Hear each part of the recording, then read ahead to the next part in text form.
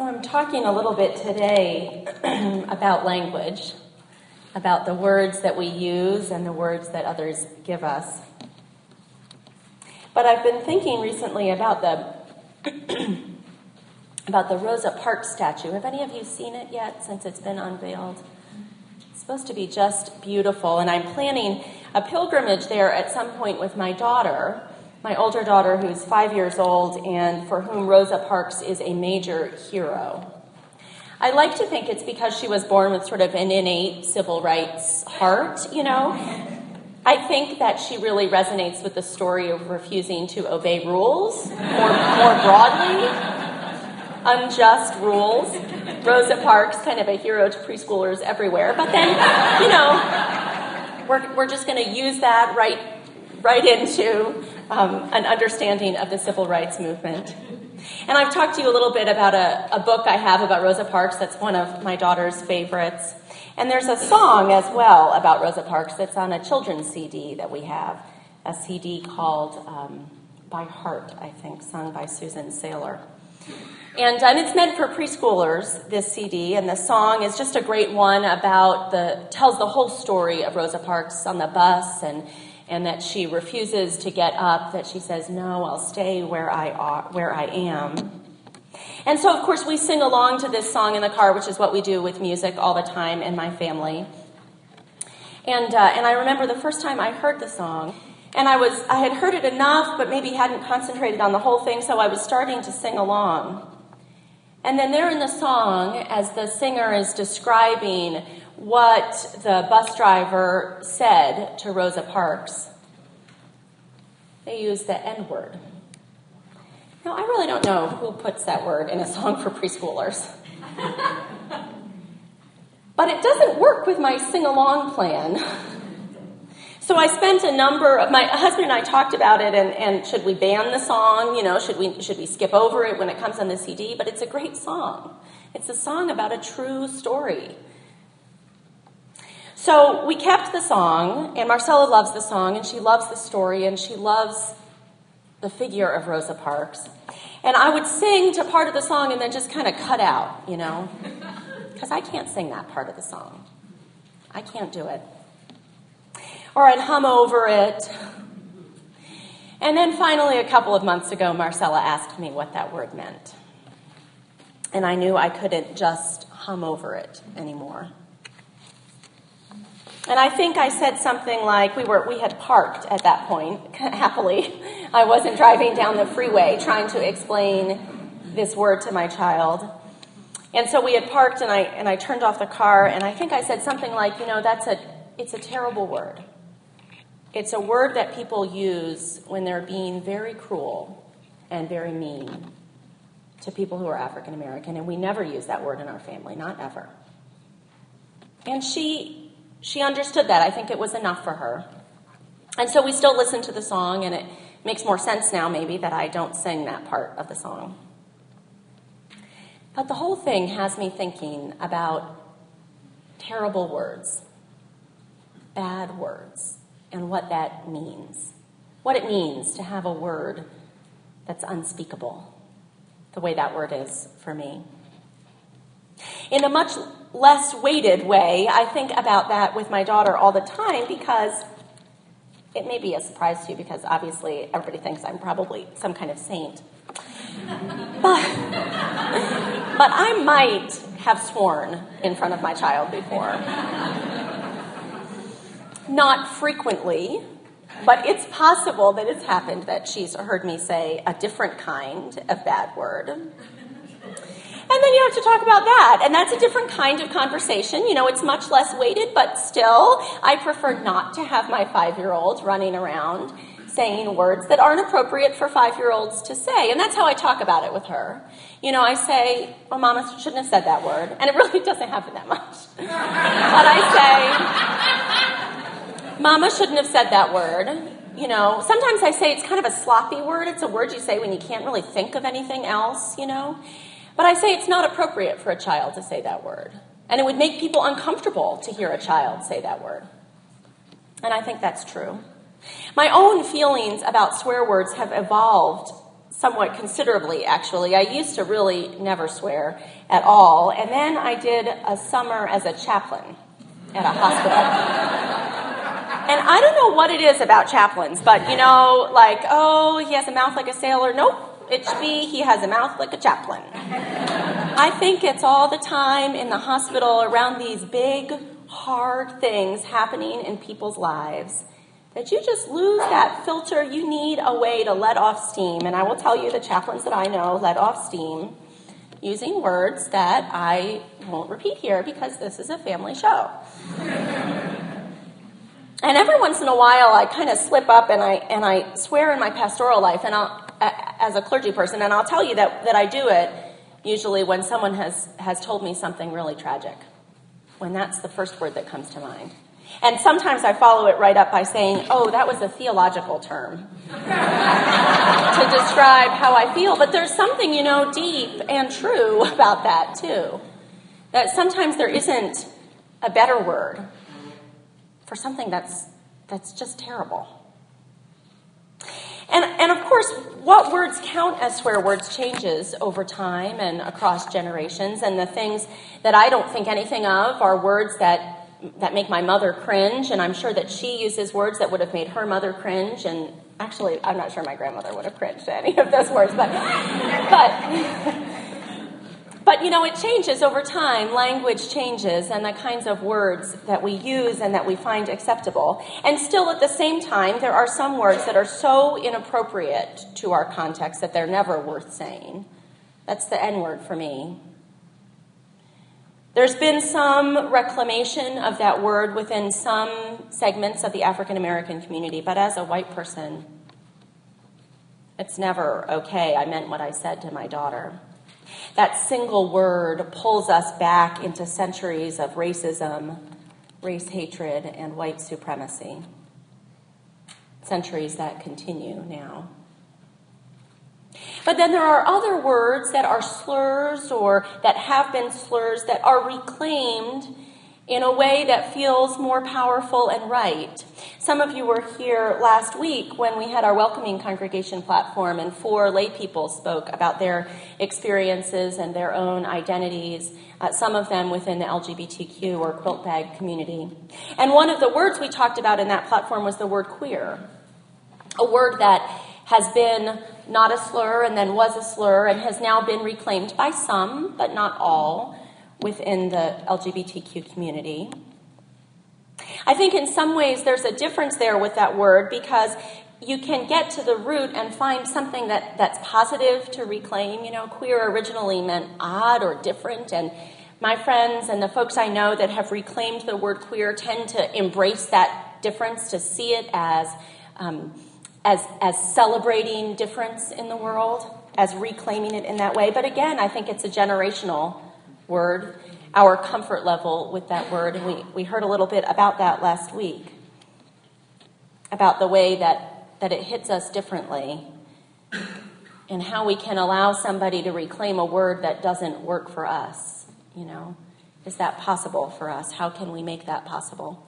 There are other reclamations even that come out of the sort of neo-feminist movement. Some of you know about the slut walk. Have you heard about that? Kind of women reclaiming the power of their own sexuality. And I understand it, and I can't quite get there. I'm not there yet. So there are some reclamations that I can go with and some that I can't, and probably you have different ones, is my guess. Or maybe none of them, or maybe all of them. We have different experiences with those words in a community as diverse as ours. Diverse generationally, diverse culturally, diverse in terms of identity, and how we claim or don't claim those words for ourselves. But those words, that's easy compared to religious language in a community like this, right? We can talk about the word queer and what that means and how we hear it and how it works for some people but doesn't for others and how we respect the reclamation of it. But, the reclamation of religious language gets even trickier. It's a huge question, I think, for a community like ours. What words do we want to reclaim, if any? What words don't we? Why would we bother reclaiming religious language? Why would we bother looking for the peace underneath?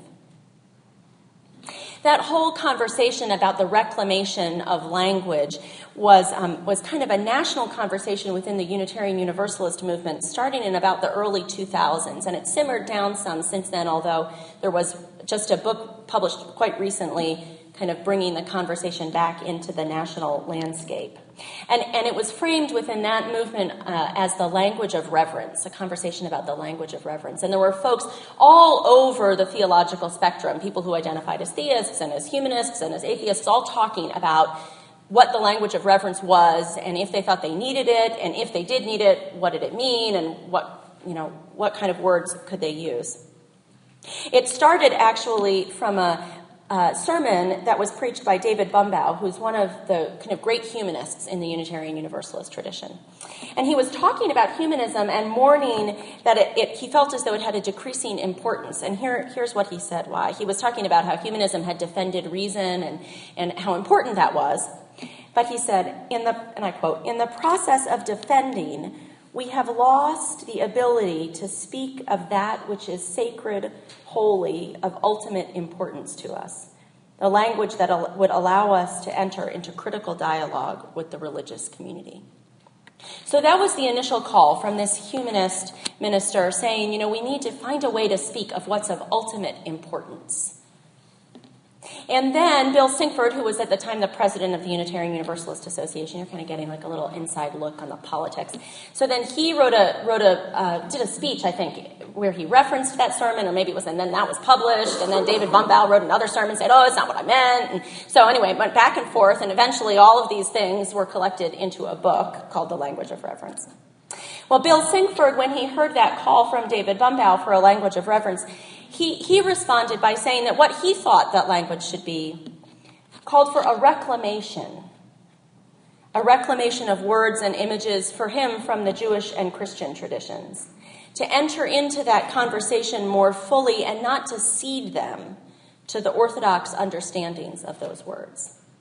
To take the power away from Orthodox Christians or from the Christian right, and to say that Unitarian Universalism, in this case as a movement with lots of humanists and lots of atheists and a liberal religious movement, that they could use those words too, could figure out the new meaning, could reclaim those words, just as we have reclaimed some secular words. So that's what he called for. And then, as I said, Bumbaugh wrote back and said, "Oh, no, wait, I think you misunderstood me." And Bumbaugh starts his response by saying, you preach a sermon and then you kind of think you're done. And then someone finds it and quotes you. So in his response to Bill Sinkford, he says, this is David Bumbaugh again, "We must have a language of reverence. That is, we must have the ability to speak with power about what is deepest and dearest, about the focus of our ultimate commitment, about the sources of human good, about what is so precious to us that we cannot betray it without losing our own souls. But let me be equally clear," he goes on, "that I believe Bill," that was Bill Sinkford, "is wrong when he seeks to find that language of reverence in the classical forms and categories of the monotheistic Jewish and Christian traditions. That will make us partners in a conversation about a world that is gone." The interesting thing to me about David Bumbaugh's response to Bill Sinkford, to his, what he said about Bumbaugh's belief that we couldn't reclaim those words, is that it's not that he thought that they had been taken by the Christian right or by Orthodox Christianity. He actually thought they had been co-opted by politicians and the mass media. Isn't that interesting? He thought that they were being used to sell more TVs, and get us to vote for candidates. That the language that had so much power in the past had lost the power because it had been used too lightly. It had been used without weight and without depth. And so David Bumbaugh, invited an engagement in a different language of reverence. He found that language of reverence in the Humanist Manifesto and in the story of the universe, of evolution, of science, the wonder of the smallest within us and the biggest outside of us, and the idea that it's all somehow magically, miraculously, scientifically us. Some found an answer and engaged in that conversation thinking about metaphor, going beyond the original context of words and even beyond words that make sense with each other, thinking about language where we begin, where we start out knowing that the language isn't always going to mean what we think it means, where we start with that context around it. Laurel Hallman is one of the people who wrote in that way, a Unitarian Universalist minister who at the time was serving in Dallas, Texas. And she writes about language in general. I love the way she puts this. The problem with language is that those words, those simple individual words, are slippery little devils. They don't stay put. I remember my shock, she goes on, as a junior high student when I used the word queer thinking it meant odd and discovering to my dismay that it was a pejorative label for a homosexual. This was way before Reclamation. I was most horrified that the word didn't mean what I thought it did. Until that point, I had assumed that words meant what they meant, that words stood still. She goes on, so if words don't stand still, if they are subject over time to misplaced concreteness, isn't that interesting? Misplaced concreteness.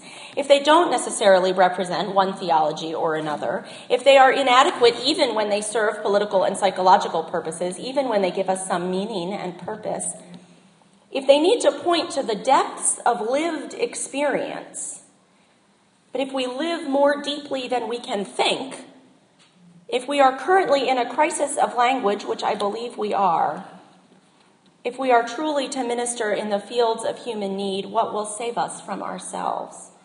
My answer, Hallman says, is poetry. And Laurel Hallman actually developed a whole way of kind of engaging with the spiritual and ethical life around poetry, around memorizing, copying and memorizing and recopying poems. Poems that we don't expect to make sense from the beginning, where we know that the words are going to mean something different almost each time we return to the page. I think there's a trick, though, in a community like ours, in the Unitarian Universalist movement, but at Wes as well. A trick to find the balance of speaking with metaphor and poetry and openness and speaking with integrity. You know what I mean? And people find different balances. That's really the trick, of course. We're all in a different place on that scale. The challenge is that we don't always know when one person is talking about a metaphor, but another person means something concrete with that word, and the third person can't even hear the metaphor because the concrete words are such a block that they stopped listening 5 minutes ago. And we don't all have the same blocks either. That would actually be convenient, if we just could pick like the 6 words we aren't going to say. Jean Harrison Newar, who has recently kind of returned to this conversation about reverence and language specifically, writes, religious words are layered with centuries of use, layered with texture and beauty, and yes, layered sometimes with oppressive meanings. She goes on, even as I urge us to use religious language more broadly, I caution that we must hold these words lightly, using them to point and to suggest, not to define.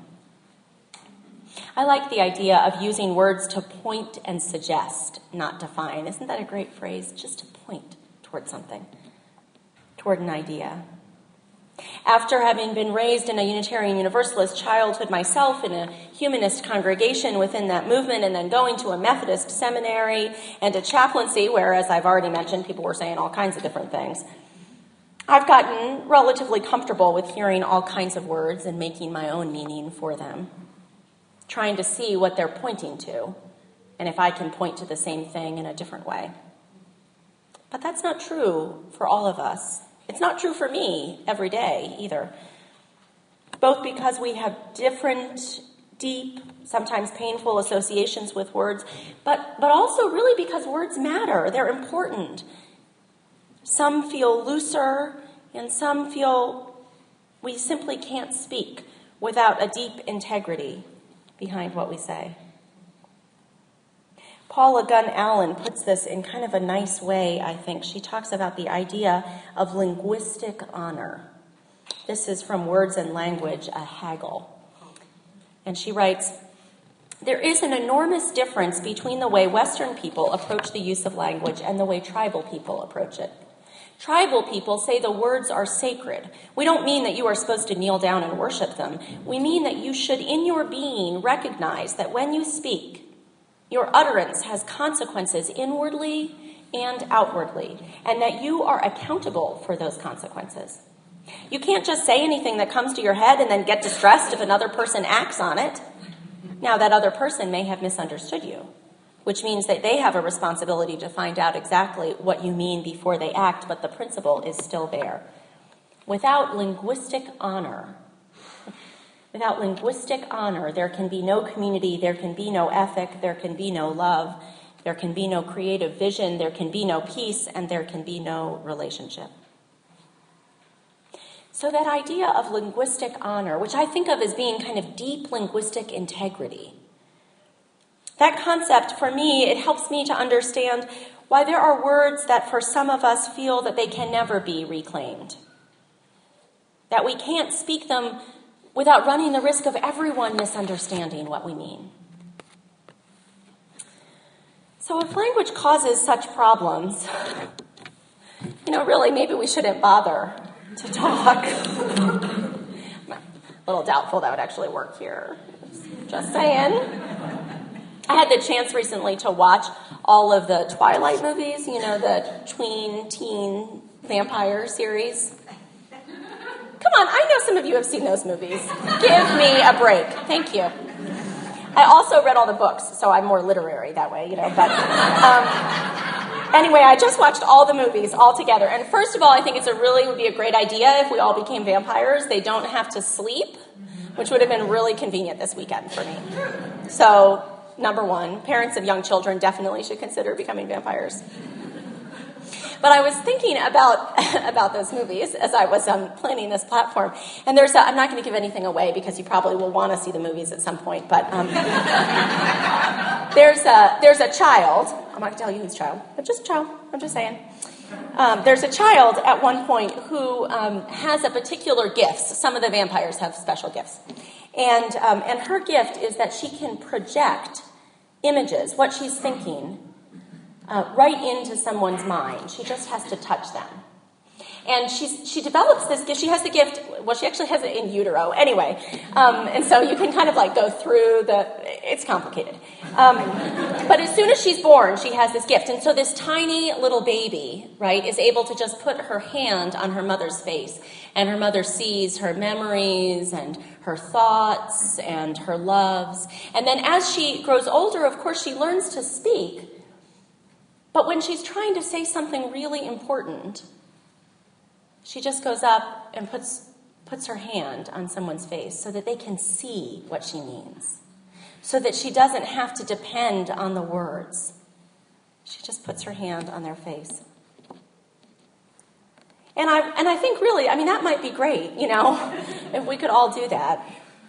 Just kind of go up and put our hands on each other's faces and somehow have all of those thoughts and images that we hold, that we struggle to express, somehow have them seen and understood. But then I think there is something particular about language. I have a 19-month-old as well as my 5-year-old, and my 5-year-old spoke very early, and then she never really stopped. And the 19-month-old, I think, probably feels that there is just enough talking already in the house. So she's not really talking much. She has a few words, She's very communicative. You always know what she wants. She's quite clear. She gestures. She comes and gets your hand and walks you over and points it's right there. And it's very clear. And so the truth is that her speaking wouldn't particularly facilitate our ability to care for her anymore. She has figured out the way to communicate with us what she needs so that we know very clearly and we can answer those needs, or ignore them depending on what they are. But we're so anxious to hear her talk still, We're so anxious. And I remember this with my first child, too. I just couldn't wait to hear what she had to say. Even though my little one can communicate to me, to hear her say it to me, there's just something powerful about that, about the spoken word.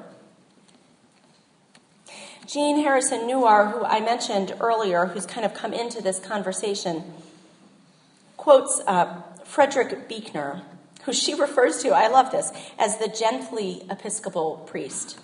I don't know what he was like, only kind of Episcopal or especially nice, but he was wonderful. Frederick Buechner was a wonderful priest and had some wonderful writing. And so she quotes him in a book called A Room Called Remember, in which Buechner writes, "It is not that you feel love and then say, 'I love you,' but that until you say, 'I love you,' you have not fully loved. In some important sense, the thing you are seeing or feeling doesn't even fully exist for you until you have given a word for it."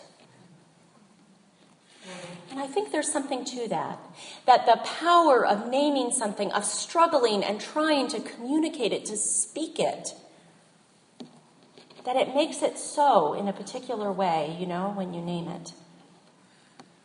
And then language calls us, it asks us into relationship with each other. We talk a lot about ethical culture being a religion of relationships, a religion where the relationship between people matters so much. And there's no time when it matters more than when we're trying to communicate with each other. Because we can't just go up and touch another person's face. That we have to try so hard to share what it is that we're feeling. Laurel Hallman, who I mentioned earlier as well, calls language a relational system. A word, especially one of depth of experience, has many associations, she wrote, and our job is to be open to those associations. They take us deeper than we can think because we are not observers. We are participating in the conversation with our very lives. I think making relationships work when we have to talk to each other, when we're not actually, vampires with special powers, which, if you are, that's great, and you're definitely welcome here. Actually, the vampire movies have a great message about inherent worth, I will just say.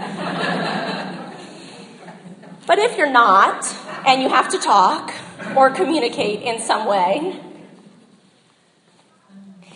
language calls us into that relationship and asks us to trust each other with it. Karen Armstrong, in her book 12 Steps to a Compassionate Life, says language is based on trust.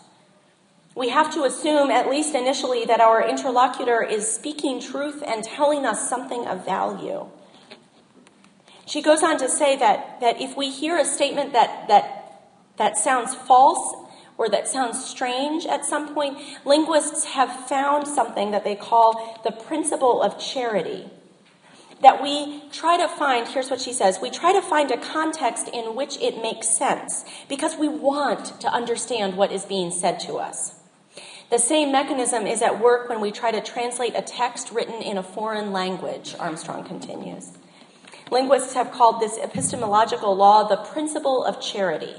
It requires that when we are confronted with discourse that is strange to us, we seek an interpretation which, in the light of what it knows of the facts, will maximize truth among the sentences of the corpus. Isn't that amazing? That there's a linguistic law, the principle of charity, that basically means we want to be able to understand each other. And that we put ourselves through all these kinds of things so that we can understand each other, so that the thing that the person says to me makes sense to me. That we do it even across different languages to make it make sense. There is, I think, a very live conversation at Wes. I'm sure there has been for many years, and I hope that it never stops, about what words are our words. What words we want to reclaim. And of course, there's a side question, not inconsequential, about who we are when we say our words. But ultimately, that question, that conversation is about safety, I think. About feeling safe that we will not be assaulted by words we simply cannot hear.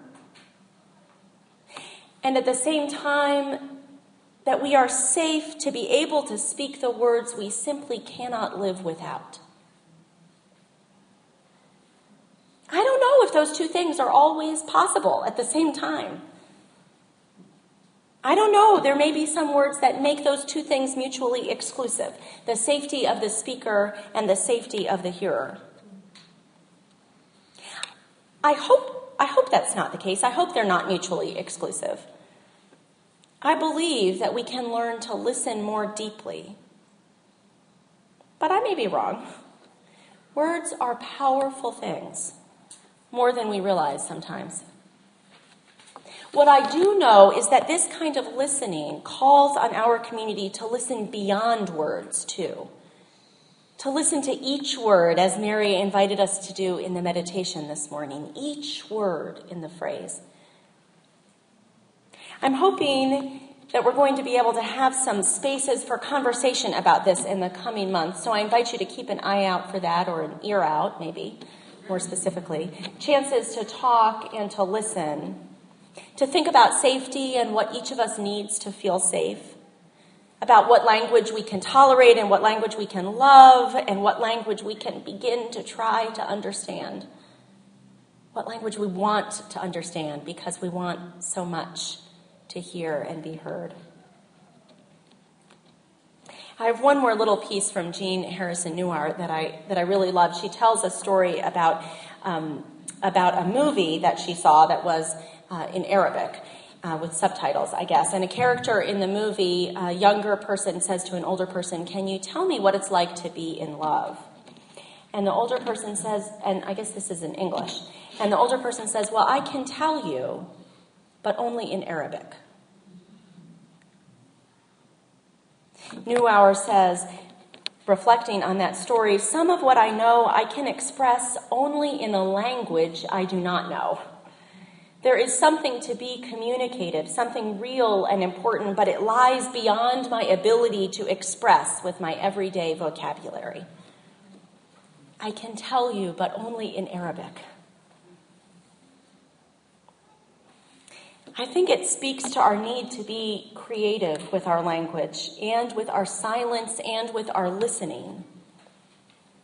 Some of the music that was chosen this morning is in a different language, intentionally. I mean, we talked about it ahead of time. And occasionally, I wish we all spoke different languages, that we would get into the practice of translating, of realizing that that word in French doesn't really have an equivalent in English. It doesn't mean quite the same thing, or in Spanish, or in Hebrew where there are no vowels, and so the same letters mean many different words, many different things.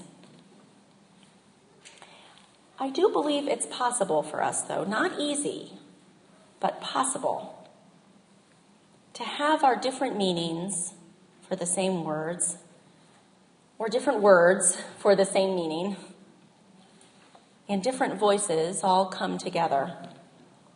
That if we listen carefully enough, we can hear, or maybe better yet, we can see that we are saying the same thing.